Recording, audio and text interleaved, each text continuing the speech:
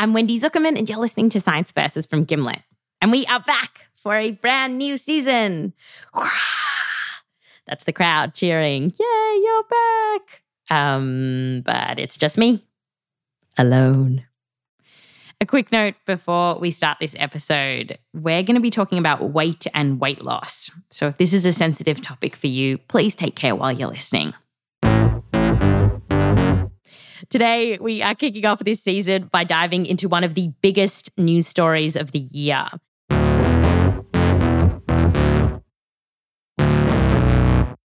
Meet the drug that tons of people are using to lose weight. It's called Ozempic. It's the controversial diet drug that swept from TikTok to Tinseltown. Google searches for Ozempic have been skyrocketing. The topic Ozempic has over 300 million views. Ozempic is having a huge moment right now. Jimmy Kimmel even made it a punchline at the Oscars. When I look around this room, I can't help but wonder, is Ozempic right for me? But Ozempic wasn't designed to make your Hollywood hunks look a little more chiseled. It's supposed to be a diabetes drug. And some people are worried that this new weight loss craze has gotten so out of control that now people who really need these meds can't get them. Some pharmacies are apparently in short supply of Ozempic because of perfectly healthy people who want to lose a little weight. But behind the headlines, we at Science Versus are hearing a different story. It's of people who have been struggling to lose weight for years and have been desperate for something like this. I don't do it to be a size 2. I do it to maybe be a size 18. It's been life-changing in ways that I never really thought it would be. This is the most incredible thing I have ever found. The most incredible thing. Really? Because we know that science has been looking for a magic pill or potion for weight loss for decades. And this actually has a really scary history. Some diet pills have even killed people. So today on the show, we're asking, what are drugs like Ozempic actually doing to our bodies to help us lose weight? Are they safe? And bottom line, if you're thinking of trying it, should you? When it comes to new diet drugs, there's a lot of... Is Ozempic right for me? But then there's science. Science versus weight loss drugs is coming up just after the break.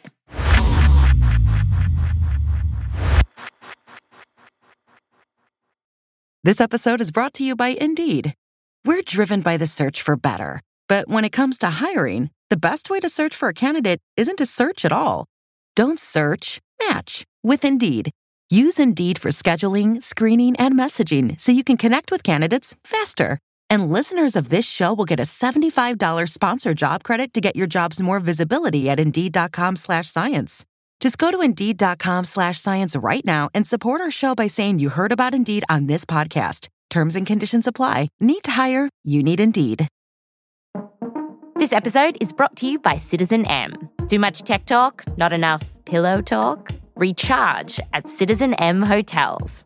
Sip beer at Canteen M Bar, Restaurant and Terrace. Chit-chat with the hotel team, the friendliest people you'll ever meet. And count Z's in one super soft bed. Recharge again and again in tech cities like Menlo Park, Austin, Miami, New York, and San Francisco. Book now at citizenm.com/sciencevs.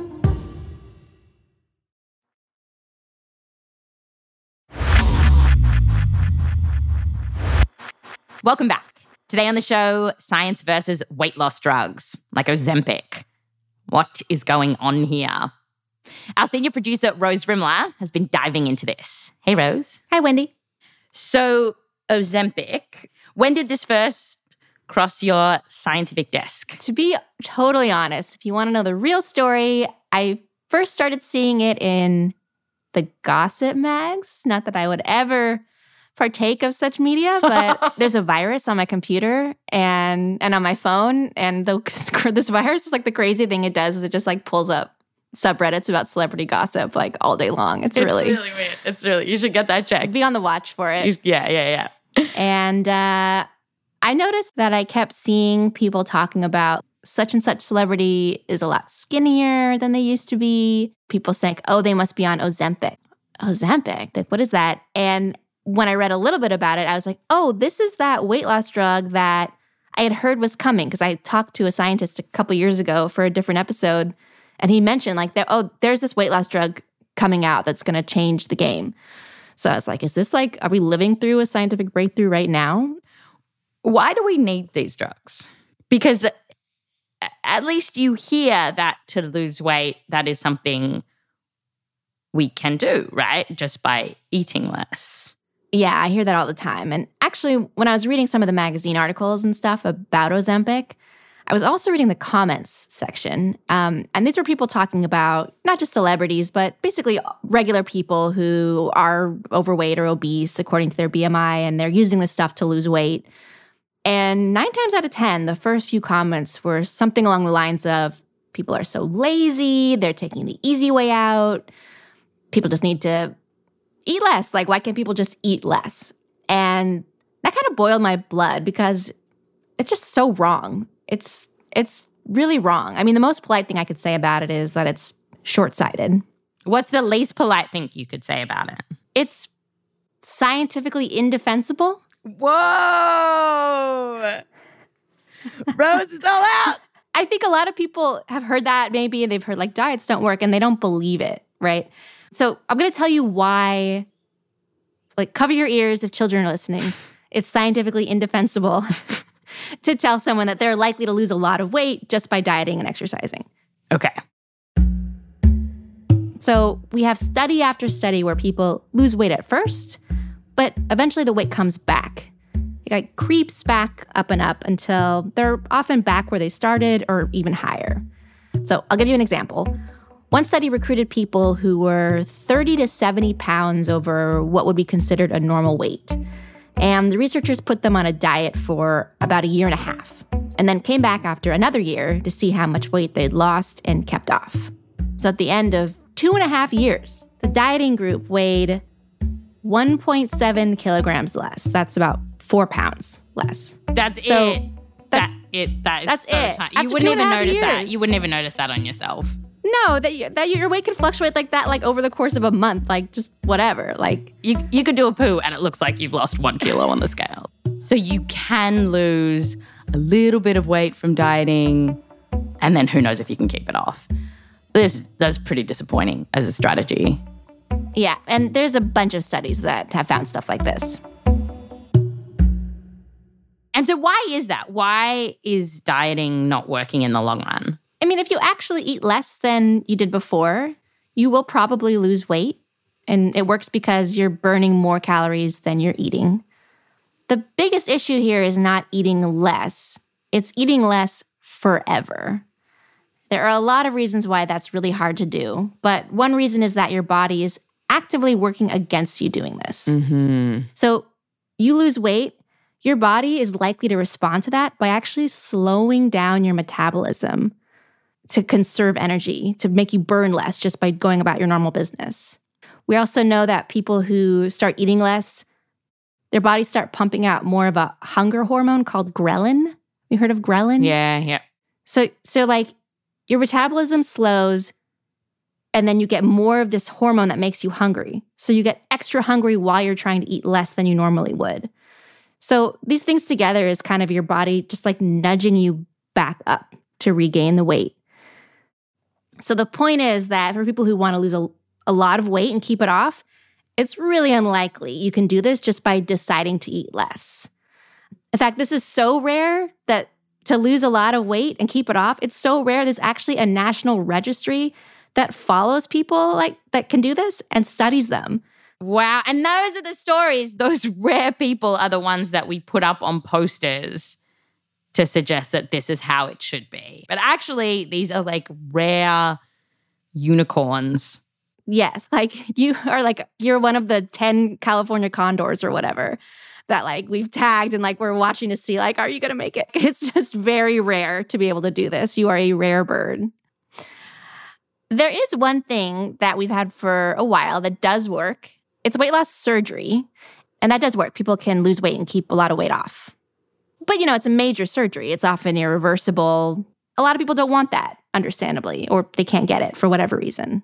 So this is the world where these weight loss drugs are coming in, these Ozempics. It's an injection that you typically give to yourself once a week. Do they actually work? Are they helping people lose weight?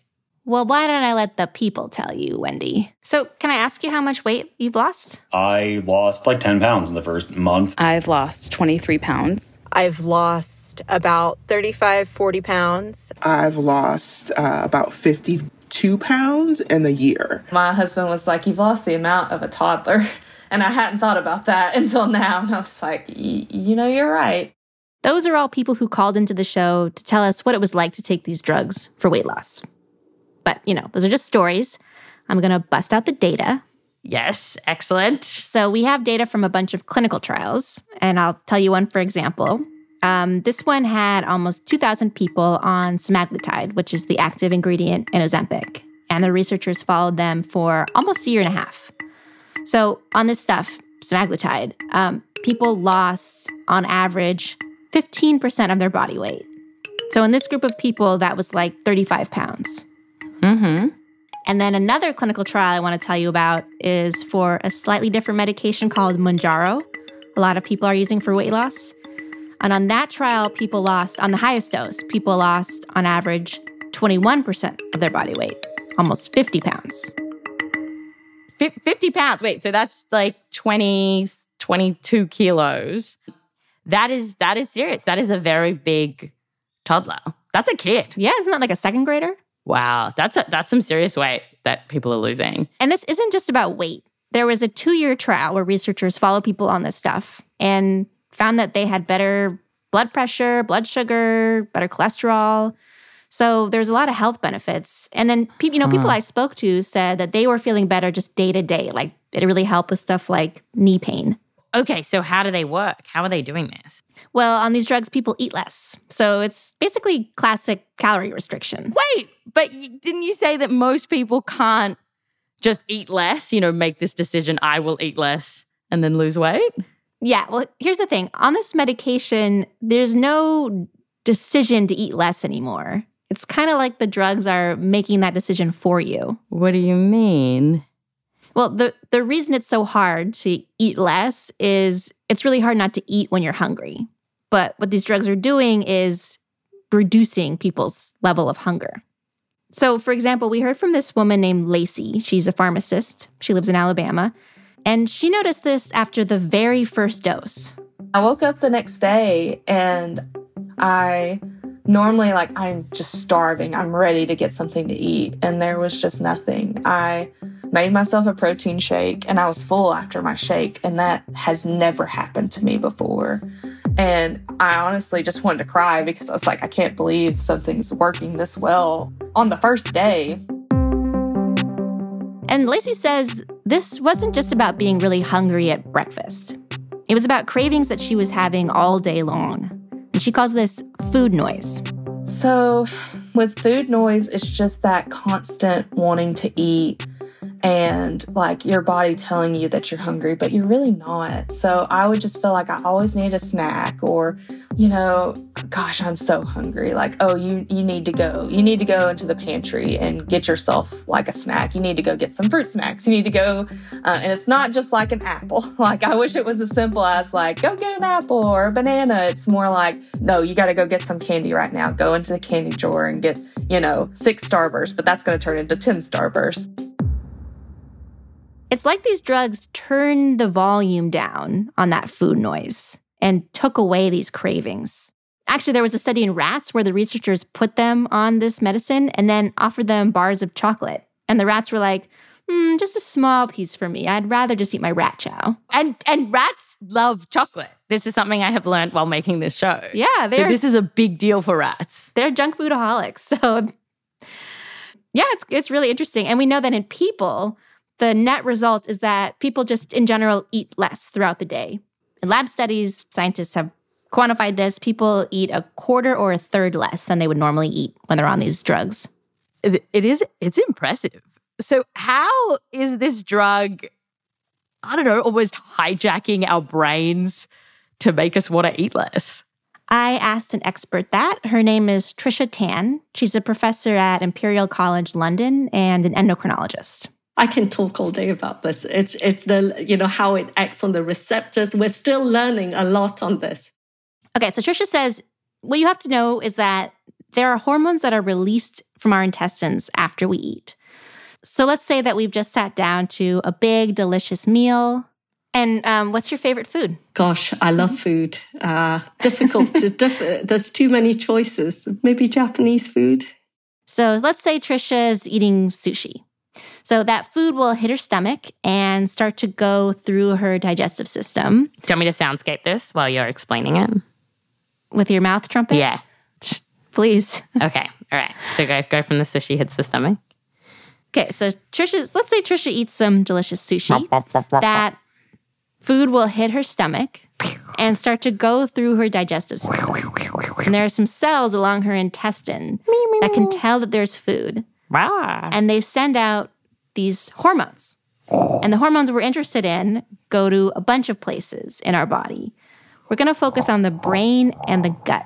Pew. And one thing they do is they tell our body that we've just eaten and we've had enough to eat. And they do this by going to the stomach, and they signal to the stomach to slow down, to keep the food in the gut to be digested. The hormones also talk to the brain, and they say, hey, you're full. Hey, you're full. So the more of these hormones that get released that you have in your body, the fuller you feel. Hey, you're full. Hey, you're full. So if you had lots and lots of food, okay, and you feel full, and if you suddenly stand up and you suddenly feel, oh my God, I'm so full, I feel sick. Well, if you measure your gut hormones at that stage, it's high. It's very high. So that's a natural thing that our bodies do. And actually, remember when I said that weight loss surgery is a really effective way for people to lose weight and keep it off? Yes. Good. I'm glad you were paying attention. I was paying attention. Well, it turns out that one of the reasons for that is that people start making way more of these hormones after they get these surgeries. Scientists now think that that's why gastric bypass surgery works as well as it does. It's not just about making the stomach smaller. It's also because after the surgery, the gut starts releasing extra amounts of these hormones. Oh. So, turning back to Ozempic and their ilk, what they do is they mimic some of these satiating hormones. I'm full, I'm full, I'm full. It's like we're bottling some of the effects of the surgery without anyone having to go under the knife. So, here's where we're at. These drugs really do work. Based on the studies, people are losing a lot of weight on them, and they work by making people feel less hungry. How am I doing? You got it. Excellent. My next question is, where does diabetes fit into all this? Because all of this hoopla in the news is that Hollywood types and people wanting to lose a few pounds are stealing a drug from people who are diabetic and who really need it. And that's now created a shortage. Well, Ozempic is approved as a diabetes drug. That's what it's for. And the reason it's good for diabetes is because these hormones will also talk to the pancreas and tell the pancreas to make more insulin after a meal. And that's, really useful for someone with diabetes because it's going to help them just make more insulin and then control their blood sugar better. So Ozempic was approved by the FDA for treating diabetes in 2017. And people with diabetes were taking it, and they did lose weight. So 4 years later, the FDA approved a version of the same drug that's in Ozempic under a different name. This one's called Wegovy. And they approved it specifically for weight loss. So inside the package, it's the same stuff. This semaglutide you mentioned. Semaglutide, yeah. And that partly explains the shortage we've been hearing about, because the diabetes med can also be used as the weight loss med. And with more and more people wanting to use this stuff for weight loss, there's less and less of either drug to go around. And do we know how much Hollywood and its ilk are to blame for this shortage? We don't know, as far as I can tell, because there's no surveys. Nobody was taking a survey at the Oscars, right? Are you taking Ozempic, or is that just a rumor Jimmy Kimmel is spreading? That'd be nice to have. But, the company that makes this stuff, they did put out a statement saying that one reason for the shortage is, and this is a quote, an unexpected increase in consumer demand. Sounds like a fad, an unexpected increase. Yeah. So are some of these demanding consumers Hollywood types? Like, maybe. But I will tell you, Wendy, that a lot of the people I spoke to who said this drug was really helping them with their health, they felt that all this attention on Hollywood and people on social media using it just to get a little skinnier, they feel like this has created a stigma around these drugs. I just feel like there's so many media hit pieces out there that just frame us in this light of like, oh, look at these chunky Karens who are desperate to fit back into their high school jeans, but are too lazy to put down the McDonald's and go to the gym. And so instead, they are, stealing the drug out of the hands of the worthy type 2 diabetics at the Walgreens pharmacy counter and leaving them to die on the floor. Like, that's not what it is. It's been life-changing in ways that I never really thought it would be. So, Rose, bottom line, it looks like there's a whole range of people that want to take this drug. If we did have an infinite supply of it, would that be okay? Like, what are the downsides? Because so far, it looks like if you want to lose weight, this is too good to be true. That's what I said. I said that to Lacey. Kind of sounds like too good to be true. Doesn't it? I know. It almost sounds like a fairy tale or something. Like, there's no way it could be that way. And I mean, we've had fairy tale weight loss drugs before that turned out to be less Cinderella and more Wicked Stepmother. So there's Fen-Phen, of course. Oh, yeah. That drug from the 90s? Yeah. It was a diet drug approved in the 90s that was effective and people lost a lot of weight. But it got pulled after doctors realized that people were getting serious heart damage from taking it.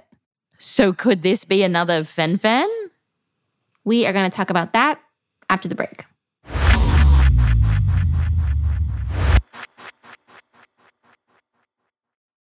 This episode is brought to you by Indeed. We're driven by the search for better. But when it comes to hiring, the best way to search for a candidate isn't to search at all. Don't search, match with Indeed.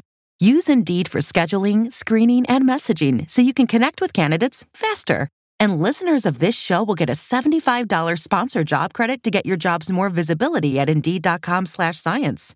Just go to Indeed.com/science right now and support our show by saying you heard about Indeed on this podcast. Terms and conditions apply. Need to hire? You need Indeed. This episode is brought to you by Anytime Fitness. Forget dark alleys and cemeteries. For some, the gym is the scariest place of all, but it doesn't have to be. With a personalized plan and expert coaching, Anytime Fitness can help make the gym less frightening. Get more for your gym membership than machines. Get personalized support anytime, anywhere. Visit AnytimeFitness.com to try it for free today. Terms, conditions, and restrictions apply. See website for details. This episode is brought to you by State Farm. You might say all kinds of stuff when things go wrong, but these are the words you really need to remember. Like a good neighbor, State Farm is there. They've got options to fit your unique insurance needs, meaning you can talk to your agent to choose the coverage you need. Have coverage options to protect the things you value most. File a claim right on the State Farm mobile app and even reach a real person when you need to talk to someone. Like a good neighbor, State Farm is there. Vacation alert from the 3-row Jeep Grand Cherokee L. Mama and Papa want to go hiking. Los abuelos want to relax at the beach. And the kids want to go to the amusement park. With seating for up to 7, you and your loved ones can enjoy all these adventures and more. Jeep. There's only one. Visit Jeep.com to learn more. Jeep is a registered trademark of FCA US LLC.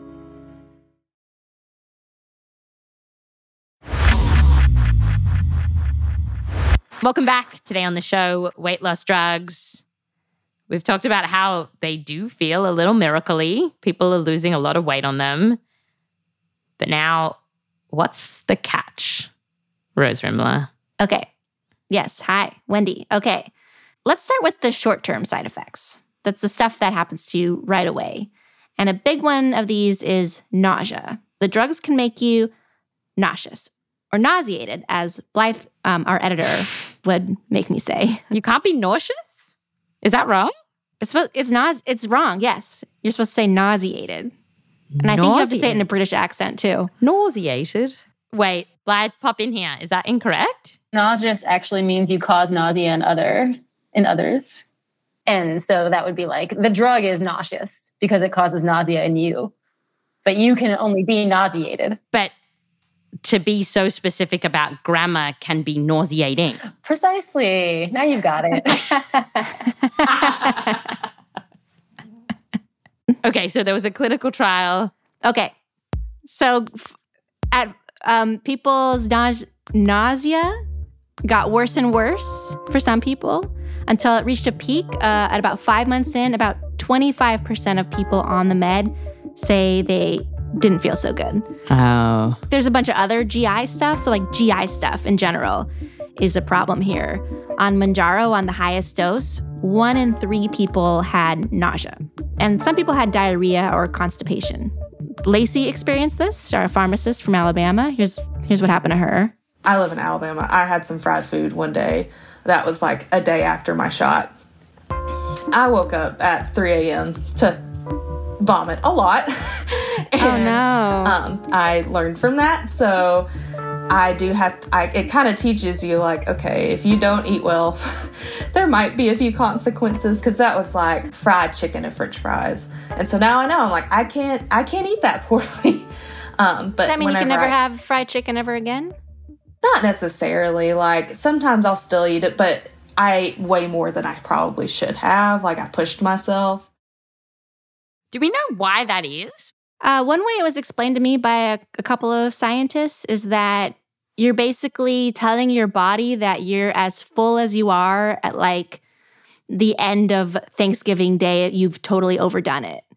So even though you haven't eaten that much food. And I think the richer the food is, the more it's going to push you towards that feeling of being so full that you are kind of sick. Oh, so on these drugs, just like a little bit of food, you'll get that. You are full. And then if you keep pushing yourself, it'll be like, you are so full, get this out of your system right now. Yes. On the whole, this doesn't seem to be that bad. And, generally these side effects get better with time. I talked about this with Daniela Hurtado. She's a doctor with the Mayo Clinic who prescribes this stuff to her patients for weight loss. I want to say, yes, these side effects can be common, but I rarely have to stop these medications in my patients because it always comes to finding that sweet spot at which they are able to tolerate the side effects, knowing that they will get better, and we are seeing that the medication is working. And that's what we see when we look at clinical trials, too.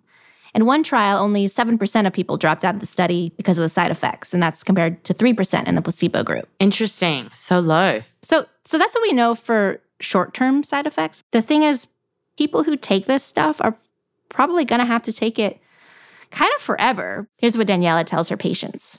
If we stop the medications, you're going to regain the weight back. So we're talking about using these medications long-term. The moment you start feeling hungry again, you start eating more, and then you put on the weight. Yeah, because you're hungry. You're back to being hungry. Mm-hmm. Totally. And in clinical trials where researchers followed people after they stopped taking the medication, they did see most of their weight come back. So for people who are taking this for year after year after year, it just feels like something's going to go wrong. Not just because we have this history of diet drugs, like fen-phen, where scary things have happened to people on diet drugs, but it just feels like you can't just hijack the body in this way, make people lose the weight of a small child, and there not be some consequence at the end, right? Yeah, I get that feeling. And I had that question too. And I looked closely at the clinical trials that have come out. And I also went back and looked at the body of research from this class of drugs generally, because there are other drugs that are similar and have been around a long time, mostly for diabetes. But we can look at all that data and look to see, were there any like weird safety signals that popped up? Yeah. What are we saying? Are people, growing little tails or stuff? Or no reports of little tails. Second ears? No, we've already got 2 ears. Yeah. People seem to continue to be bilaterally symmetrical.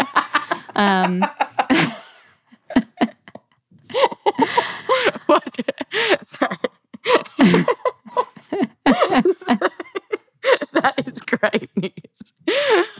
Oh, such a serious point, but now I have giggles. Wait, so what do you find here? What did all your research show you? The more serious thing that I did see pop up in the clinical trials was gallbladder stuff, like gallstones. Those could be painful. And people on these drugs seem to have slightly more gallstones than those who weren't on the drug. Yes. But painful. Okay, what else? In the research on these, like, broader research, not necessarily Ozempic, but similar drugs, scientists have been squabbling about whether or not they might cause pancreatitis. Pancreatitis is inflammation of the pancreas, also can be very painful. Mm-hmm. But it's not a very clear connection. And even the FDA actually looked into this a few years ago, and they said that they don't see a link here. So, it's like something to keep an eye on. But it didn't leap out at me as like an obvious like red flag. Mm-hmm. And neither did the one that I hear reported about the most, which is the one about thyroid cancer.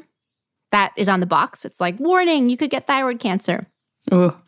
Even that one is like, it's like in rats. They saw it in rats.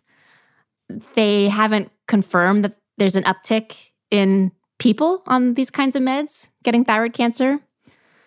So that one's also like, be on the watch. But and so, how did your doctor Daniela? What did she think about all this? She said that if you're using these drugs for health reasons, then the benefits really clearly outweigh the risks at this point. These medications are pretty new, so you don't know what is going to happen in 3, 5, 6, 10 years down the road, right? We may find that these medications could be associated with certain types of disease. But, I don't think there are any long-term side effects that we need to really be concerned about.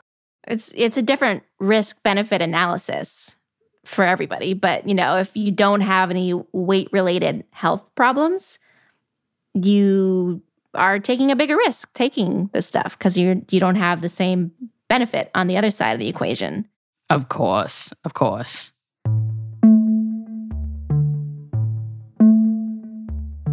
Okay, so then where does this leave us in the world of miracle weight loss drugs? Well, with the caveat that we cannot predict the future, for the moment, they seem pretty safe. They seem effective. I also think, and here's siren, whir, whir, whir. This is an opinion. This is my opinion, right? Okay. This is just me. I'm not speaking for anyone else. Personally, I don't know if society is ready for this because despite those pretty BMI charts at the doctor's office, science hasn't actually worked out exactly where the line is between healthy weight and too fat. We went into this in detail in an older episode we did a couple years ago, so I won't do it again here, but trust me that it's we haven't worked it out and scientists have not worked it out and doctors have not worked it out. So I worry about people being pressured to take these and deal with these side effects and accept some level of risk that we don't maybe fully understand when they don't really need to. Yeah. And then on the Hollywood front or just regular folk who are skinny and using this to get skinnier, I just wish we would have gotten to the point where we have better and healthier images of beauty before these drugs came out. But instead, we get them right at this point where skinny is still beautiful despite it not necessarily being healthier. Yeah. How did the people you spoke to feel about that tension? The person I talked to the most about that was this woman named Ilea. So she lives in Washington, D.C., and she's been trying to lose weight basically her whole life. And being on Ozempic has finally moved the needle for her, and she's lost 50 pounds. She's really happy about that. But she's still grappling with just how to think about all of this stuff. I think that I toe a very narrow line between like self-confidence and loving the body I'm in and then being like, I want to lose weight. You know, like it's really hard to reconcile those two things in my head on like a daily basis. And to do it in a way that doesn't impact my relationship with food and my relationship with my body, my current body. But my goal isn't to be skinny. It's not to be rail thin. My frame would look very odd that way. Ultimately, taking off more weight is just healthy for me in terms of like being able to keep moving. While my blood work might be great, it's not great on my knees to carry so much weight. And that's why I do it. I don't do it to be a size 2. I do it to maybe be a size 18, which doesn't really change how the world sees me. I still will be a plus size woman in a country and in a world that's not the ideal. But I just try to do the best I can with what I got.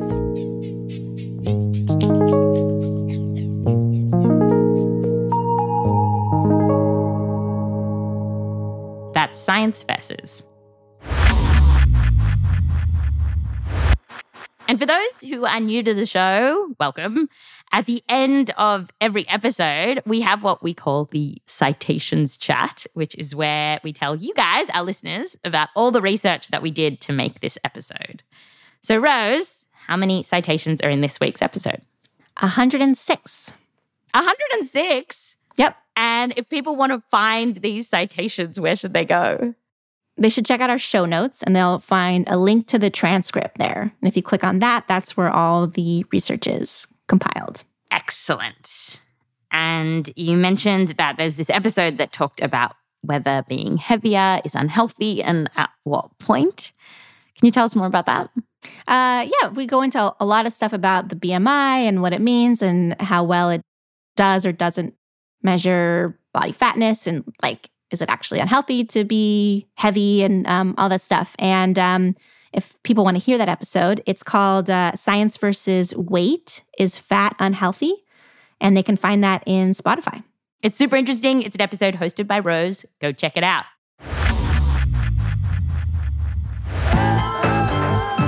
This episode was produced by Rose Rimler, along with me, Wendy Zuckerman, Ari Natovich, Meryl Horn, Joel Werner, and Michelle Dang. We're edited by Blythe Terrell. Gimlet's managing director is Nicole Beams-DeBoer. Fact-checking by Carmen Drawl. Mix and sound design by Bobby Lord. Mouth trumpet by me. Music written by Bobby Lord, Emma Munger, So Wiley, Peter Leonard, and Bhumi Hidaka. Thanks to all the researchers that we got in touch with for this episode, including Dr. Akshay Jain, Professor Daniel Drucker, Dr. Eva Pillar, Professor Jeffrey Friedman, Professor John Blundell, Professor Peter Butler, and Ted Kyle. Special thanks to Brendan Klinkenberg, the Zuckerman family, and Joseph Lavelle Wilson, and a very, very big thanks to everyone who wrote to us or called in telling us about their experiences on these medications.